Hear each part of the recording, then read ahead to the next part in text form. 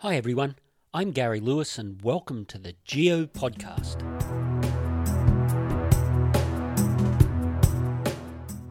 And in this episode, I'm going to be talking about the evidence that we can use to see how climate has changed throughout Earth history. With the current effects of climate change hitting our Earth in so many different ways, it's really important that we go back and understand how we know that climate has been changing throughout Earth history and that the current climate change is considerably different from what we've seen in the past. So there's about 8 different things that we can look at that provides us evidence for past climate on the planet. And they include things like stable isotopes, fossils, paleomagnetism, ice cores, glaciers, speleothems, tree rings, and even written records. So there's a lot to cover here, so I'm just going to talk briefly about each one. And to start us off, I'm going to talk about stable isotope evidence. So the fundamental building block of everything on our planet and in the universe are atoms. And atoms are made up of a nucleus surrounded by electrons, but the nucleus itself is made up of smaller particles. And these are protons and neutrons. Now, the atomic number of any element refers to the number of protons that occur in its nucleus. But some elements can contain differing amounts of neutrons. So their atomic weight is really the average of the number of protons and the number of neutrons. Now, I know I'm getting technical here, but it's important to know that some elements, while they have the same number of protons, can have different numbers of neutrons in their nucleus. And we refer to these variations as isotopes of that element. The important element for climate change evidence is the element oxygen. So oxygen can have 8, 9 or 10 neutrons in its nucleus, giving it its atomic weights of 16, the most common, 17 and 18. If we collected all of the oxygen atoms and we worked out the percentages of oxygen with 16, oxygen with 17 and oxygen with 18 atomic weights, oxygen 16 would make up more than 99.5% of all the oxygen atoms. So oxygen with an atomic weight of 17 and oxygen with an atomic weight of 18 make up a very, very small amount of all of the oxygen atoms on the planet. The element hydrogen has a similar isotopes. It has hydrogen that has an atomic weight of 1 and hydrogen that has an atomic weight of 2. So why is this all important? Well, it means if you form a water molecule, which is 2 atoms of hydrogen joined to 1 atom of oxygen, some water molecules are going to be heavier than others because they contain atoms of hydrogen that have an atomic weight of 2 and atoms of oxygen that have an atomic weight of 18, compared to waters that have hydrogens with atomic weights of 1 and an oxygen with an atomic weight of 16. Now that's important because the energy that is needed to evaporate water is different for molecules of light water, that is, water that contains hydrogen with an atomic weight of 1 and oxygen with an atomic weight of 16, compared to the heavy water, which is hydrogen with an atomic weight of 2 and oxygen with an atomic weight of 18. So when water is then evaporated from, say, the surface of the ocean, it has a tendency to take the lighter water molecules and leave the heavier ones behind. Now, in a normal, stable climate, the water that gets evaporated, so the light water, will eventually condensate, fall as precipitation, run back down into the oceans, and everything will remain in balance because the temperatures are staying the same. Therefore, evaporation, condensation, and precipitation constantly will keep all of the isotopes in around about the same mix. But if you start increasing the temperature, or decreasing the temperature, then the mix gets out of balance. So if you increase the temperature, more of the heavier water can be evaporated up into the atmosphere, so the remaining water in the ocean ends up depleted of the heavier oxygen and heavier hydrogen isotopes. And the way we use this is if we can find some fossil water, if you like, that's been trapped in minerals or trapped in ice, we can actually look at the oxygen, hydrogen, and in particular oxygen isotopes and tell if the temperature of the air above the ocean was warmer or colder than current days because of the amount of oxygen isotope that's been trapped. Believe me, it's far more complex than this, but that gives you at least an idea how it works. Fossil evidence is another piece of evidence that we can pull in to look at how climate has changed. There are some animals, in particular planktonic animals, so animals that are living in the top of the water column, that are very much affected by water temperature. So if you've got these animals living in a period of warm times, then their spread north and south of the equator will have increased, because as water temperature increases, the ocean temperature increases, these animals can live further north and further south. Likewise, during a period of cooling, their range of those animals can live shrinks down, and they can maybe only live very close to the equator because the water in the ocean gets cooler as you go further north and further south. So finding fossils of these animals, like forams, that's shortening for foraminiferous, diatoms, and other animals like that, we can actually work out whether the oceans were warmer or cooler when those fossils formed. And of course, we can actually extract oxygen isotopes from their shells to find out even more evidence about the temperatures when those animals were living. Fossils of land plants like spores and pollen also are a great indicator of past climates. So these plant microfossils give us great information about the types of plants that were living in an area over time. So if the pollen record shows that great forests contracted towards the equator, especially during times when the glaciers were advancing, it gives us a great indication that we were going into a glacial maximum period. Likewise, if we find the spores and pollens of plants that only live in tropical rainforest conditions, in areas where there are no longer tropical rainforests, then we know that the climate has been cooling from that time when those plants were thriving, forming those spores and pollen that get into the record. The next piece of evidence really isn't evidence about climate change as such, but gives us evidence about where the continents were, and that is paleomagnetism. Now, I've written a blog and I've even talked about it in other episodes of this podcast about paleomagnetism. So this is where, when molten rock forms, the little iron crystals that form in the molten rock will all line up with the Earth's magnetic field, and it tells us where a continent was during any period of time. So if you're going to look at plant fossils, you also need to know where the continent was geographically in relation to the equator, and that's what paleomagnetism can tell us. It also can be used to tell us where all the continents were lined up, because the more continental masses you have in any one given place means the colder that area will be. Oceans have a great way of transferring heat around, and the oceans are a lot more stable than over the continents. Continents seem to have hotter summers and much, much colder winters than areas of oceans. So let me get back to more direct evidence.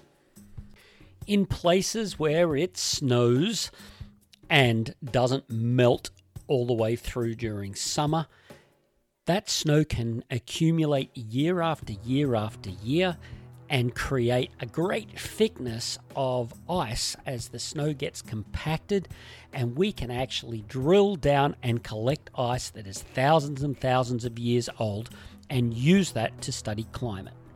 There's a couple of different things that we can use from ice cores. So for example, If it's been snowing and not much melting, as the snow actually gets compressed, the amount of air bubbles that get trapped in the snow is fairly high. If you have a period of time where the snow has been formed but it warms up a little, so it melts a little, then that ice in the ice core has less air bubbles. So just air bubbles alone can be used as an indicator of warm periods and cold periods. More importantly, however, is if we can collect the air, then we can actually do a chemical analysis of the air and see what oxygen isotopes are in there. We can even see levels of carbon dioxide, for example, one of the greenhouse gases. We can work out the age of the ice cores because every now and then nice volcanoes erupt, leaving ash up into the atmosphere, which settles down onto the snow, and those pieces of ash get trapped in the snow, and we can use those to date the ice cores. So we can work out, even if we drill an ice core and it's hundreds of meters long, if we can find those volcanic bands, we can actually work out the age of the ice core. And while we're talking about ice cores, we should also just talk about glaciers. Glaciers are a great indicator of what is happening during climate change. They will retreat, that is melt back during warm periods, and then they will advance during cold periods, mainly because a glacier works from snow falling high up into the mountains in a basin. The snow accumulates to great thicknesses, it gets compressed, turned into ice, and that ice flows down slope as a glacier. And as long as the amount of snow keeps being accumulated at the top of the glacier will continue to flow down once the temperature rises, so not so much snow is falling at the top and the bottom of the glacier is melting, the glacier will retreat. Please note here, the glacier's ice doesn't flow back uphill. That's not what retreating means. It's just melting faster at its base than it is accumulating snow right back up into the mountains at its cirque. When a glacier moves, it normally has great chunks of rock embedded in the ice, and those chunks of rock can grind along the base rock that the glacier is passing over, and it leaves glacial grooves and glacial striations, big grinding marks in the base rock. And these marks can be found in places now where there has been no glaciers for 20,000 years. And we use this type of evidence to see in the past where glaciers have been. When the glacial ice melts, those big boulders that are being brought along and ground along get dumped where the ice melts, and these glacial erratic fields can be found all over northern parts of the United States and in some parts in Australia as well, especially down in Tasmania. So finding these pieces of evidence from glaciers gives us an idea of how far a glacier has travelled, and that in some areas now covered by forests, and in fact even covered by rainforests, we can find evidence that glaciers have been there in the past, indicating that it's been a colder period in Earth history. Another way that we can look at climate change is speleothems. These are the stalactites and stalagmites that grow in caves.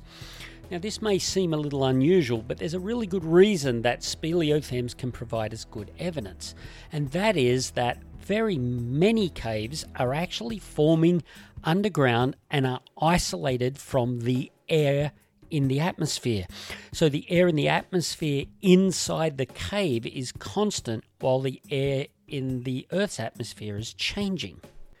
The speleothems are therefore growing because of the amount of water that's making its way down through the rock and into the cave. And we can measure the growth rates of the speleothems, especially during wet periods in Earth climate. When there's a lot more groundwater, the speleothems grow a lot faster because there's a lot more water. And then during really, really dry times, the speleothems stop growing because there isn't any water to carry the limestone through the rock and form those drips that the limestone is precipitating out of. And then we also have caves that have actually formed really close to sea level, and when sea level rises and it floods the cave, the formations can no longer grow, and in fact you can get marine organisms growing on the speleothems. So shells and oysters and things growing on stalactites and stalagmites. Then when sea level drops, those organisms can't live on them anymore, but their shells are found fossilized on the speleothems.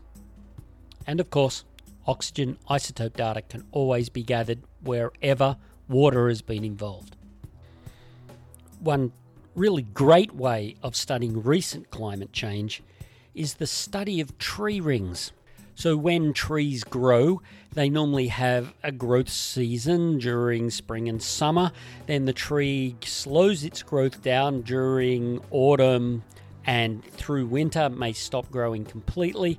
So every year when it grows, it puts on a ring, a growth of the different tree cells around the core of the tree. So during really favourable growing seasons, the tree will actually grow a very thick ring. During really poor, dry growing seasons, the tree will hardly grow a ring at all. So in some places on the planet, tree rings have been studied since the 1830s, and there is a record of climate variation on a yearly basis in tree rings for many, many, many hundreds of years. Using that data, we can find out periods where it was wet and other periods where it was dry. And if we look at the long-term trends, you can actually see how climate has changed over time in one location or across a whole area if you take tree rings, say, for all the way across Europe. Because the tree ring data is so well known, stored away in great databases, people can actually work it in reverse. They can find wood that's been used in buildings, take a core of the wood, load in the tree ring information from a short piece of core from that wood, and they can match it with the tree ring data in the database and tell you how old that piece of wood is. So for archaeology, it's a great tool for them dating sites. But I sort of digress. The final piece of evidence, and it's the one that most people sort of forget about, is written records. And these written records can be divided into 4 different types of written records. So the first one is like direct weather observations, where people have gone out and measured temperatures or the frequency of frosts or the depths of snow every year, and that's been recorded. The second is the recording of sort of major weather-dependent events, so floods and droughts, or rivers freezing over, or lakes freezing over, or lakes not freezing over, those type of events. So it's not a continuous stream of data, but it is at least the unusual events that get recorded. The third one is weather-dependent biological events. So things like the dates that trees go into flower, or the arrival of birds that migrate. These types of phenology events are important for understanding how climate is changing. And the final, and somewhat related to the last one, are written records of crop growth or failure. Humans have had a tendency to record the bad things that have happened, so the bad droughts and the crop failures and when the birds didn't turn up, the year without summer and these other sorts of events, rather than collecting data on a daily basis. And other than the actual written record, we've also got a few cases where we've been able to see major climate events taking place through art. So, for example, a study of about 12,000 landscape paintings made between the year 1400 and 1967 have shown that artists have been painting the different cloud types that they've been experiencing, and that especially in places like Europe, we have been able to see how climate has affected the cloud patterns that they've been seeing. One particular event was the amazing sunset paintings that came out as a result of the artists seeing the effects of the Tambora volcanic eruption in 1815 that put lots of ash and sulfuric aerosols up into the atmosphere, giving really dramatic sunsets over Northern Europe. And that's what the artist saw, and that's what the artist painted. So that was a real quick overview of the types of evidence that we can gather to see what's happening with Earth climate. So stable isotopes, fossil evidence, paleomagnetism, ice cores, glaciers, speleothems, tree rings, written records, and I've probably missed a few. But for now, I think that will do it for this episode.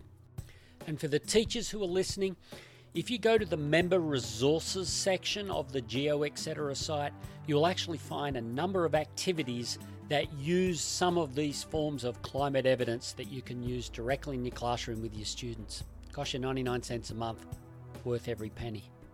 But as always, if you want more information about geology and earth science, then come check us out at geoetc.com. That's geoetc.com.